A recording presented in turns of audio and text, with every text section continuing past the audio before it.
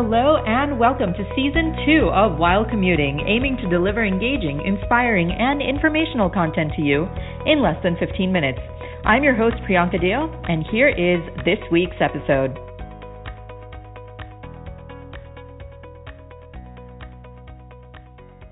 Negotiation can be a scary, daunting thing, especially when entering the workforce with loans, providing for other family members, or entering a new career.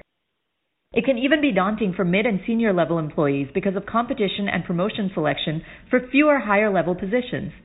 Expert Joanna Trop-Bluestone, who now runs the acclaimed consulting company Negotiation Geek, shared some rather alarming figures for just how many people in the United States do not engage in any type of negotiation. I was shocked. I read an article recently which said that 40% of men and 68% of women never negotiate their salaries. And that's leaving so much money and so many benefits on the table that I'm really looking forward to helping as many people as I can maximize their compensation packages. The first thing that is taught in any negotiation class or workshop is to ask for something. If you don't ask, you will never know. And what's the worst that can happen if you do ask? You'll either get no response or you'll get a polite no. However, in the case of negotiating a job, it is actually almost never just a yes or a no. This is because you bring yourself to the table. You are essentially selling your strengths to your prospective employer, and this almost always helps get starting salaries up. Once you have weighed your personal leverage and the leverage that your employer brings, step 2 before you accept your offer is to think about money. Before accepting, take some time to look at average salaries of employees in similar positions. A simple internet search or Google search can help you come up with an average. Joanna actually recommends conceptualizing 3 salary figures, which will make your negotiation more clear, coherent, and easy. The other aspect of the preparation is coming up with your 3 numbers. So the first number is your happy dance number. So that's the salary that if you were offered, you would do a happy dance. The next number is your target salary.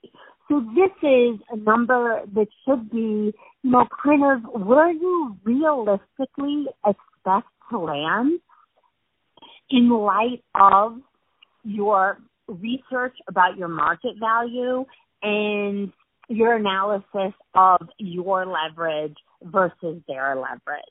The final number that you'll really want to have in mind is your lowest acceptable. And this is exactly what it sounds like. The lowest acceptable number that you would be willing to take without resenting it later.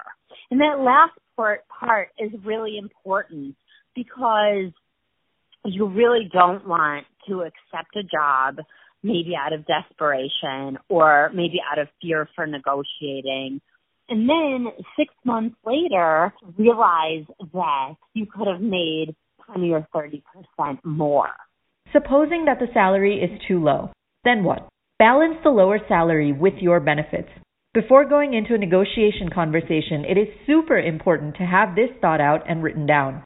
What you'll want to do is come up with a prioritized list of benefits and really make sure that you have a good understanding of what each one is worth to you and also what you would be willing to give up in return for one of these benefits. So an example might be an extra week of vacation. And that's something that it's usually pretty easy for your employer or your prospective employer, I should say, to give you. And it's something that might be of high value to you depending on, what your family situation is, if you have a passion for travel, if you have family out of town, all of those things factor in.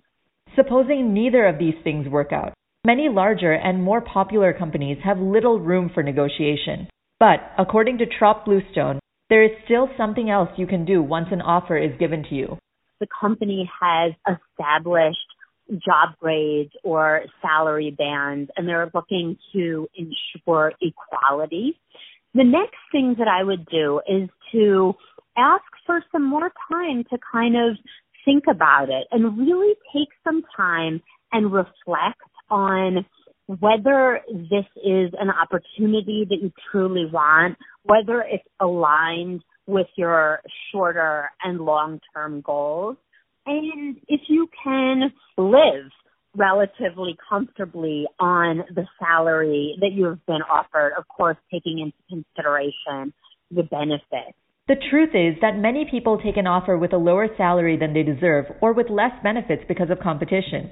In other words, there's a waiting list of people who would accept that offer in a heartbeat if they don't. What can you do if you are in this type of situation and you are in a job knowing that you deserve more? You can always go and talk to HR or talk to the hiring manager. One thing that it's often possible to do is to establish a time frame and agree to reevaluate the salary after that time frame. So let's say 6 months. Then they can make a decision based on your performance. When going into a performance review, it is super important to have your ammo ready. Joanna recommends that you keep a happy folder in your work inbox and in it, save a copy of all the recognition received over email or otherwise. Additionally, it is important to save a draft of all the completed work products that you do. Take these items with you into your performance review if necessary. Performance review time is a really great time to ask for a salary increase if you've accepted the job and maybe weren't thrilled with the salary, but were doing great work over the course of the year. The main reason for so many smart and capable people not negotiating is, wait for it, fear. But in reality, negotiating, even if it does not go your way, can show your leveraging skills, communication skills, confidence, and determination to your boss. Even if you feel that you have not gained anything from the negotiation, you will actually appear in a positive light with your employer if you are tactful about what you want and you negotiate well. So why not? If you approach a negotiation conversation in the right way, you're demonstrating collaboration and problem-solving skills, working toward a win-win solution. And when you show a company that you're able to do that, that's a skill that will take you really far once you're in the job. That concludes this week's episode for While Commuting Season 2, aiming to deliver engaging, inspiring, and informational content to you in less than 15 minutes. Happy holidays to everyone and be safe out there. On behalf of the While Commuting team, this is Priyanka Deo, signing off.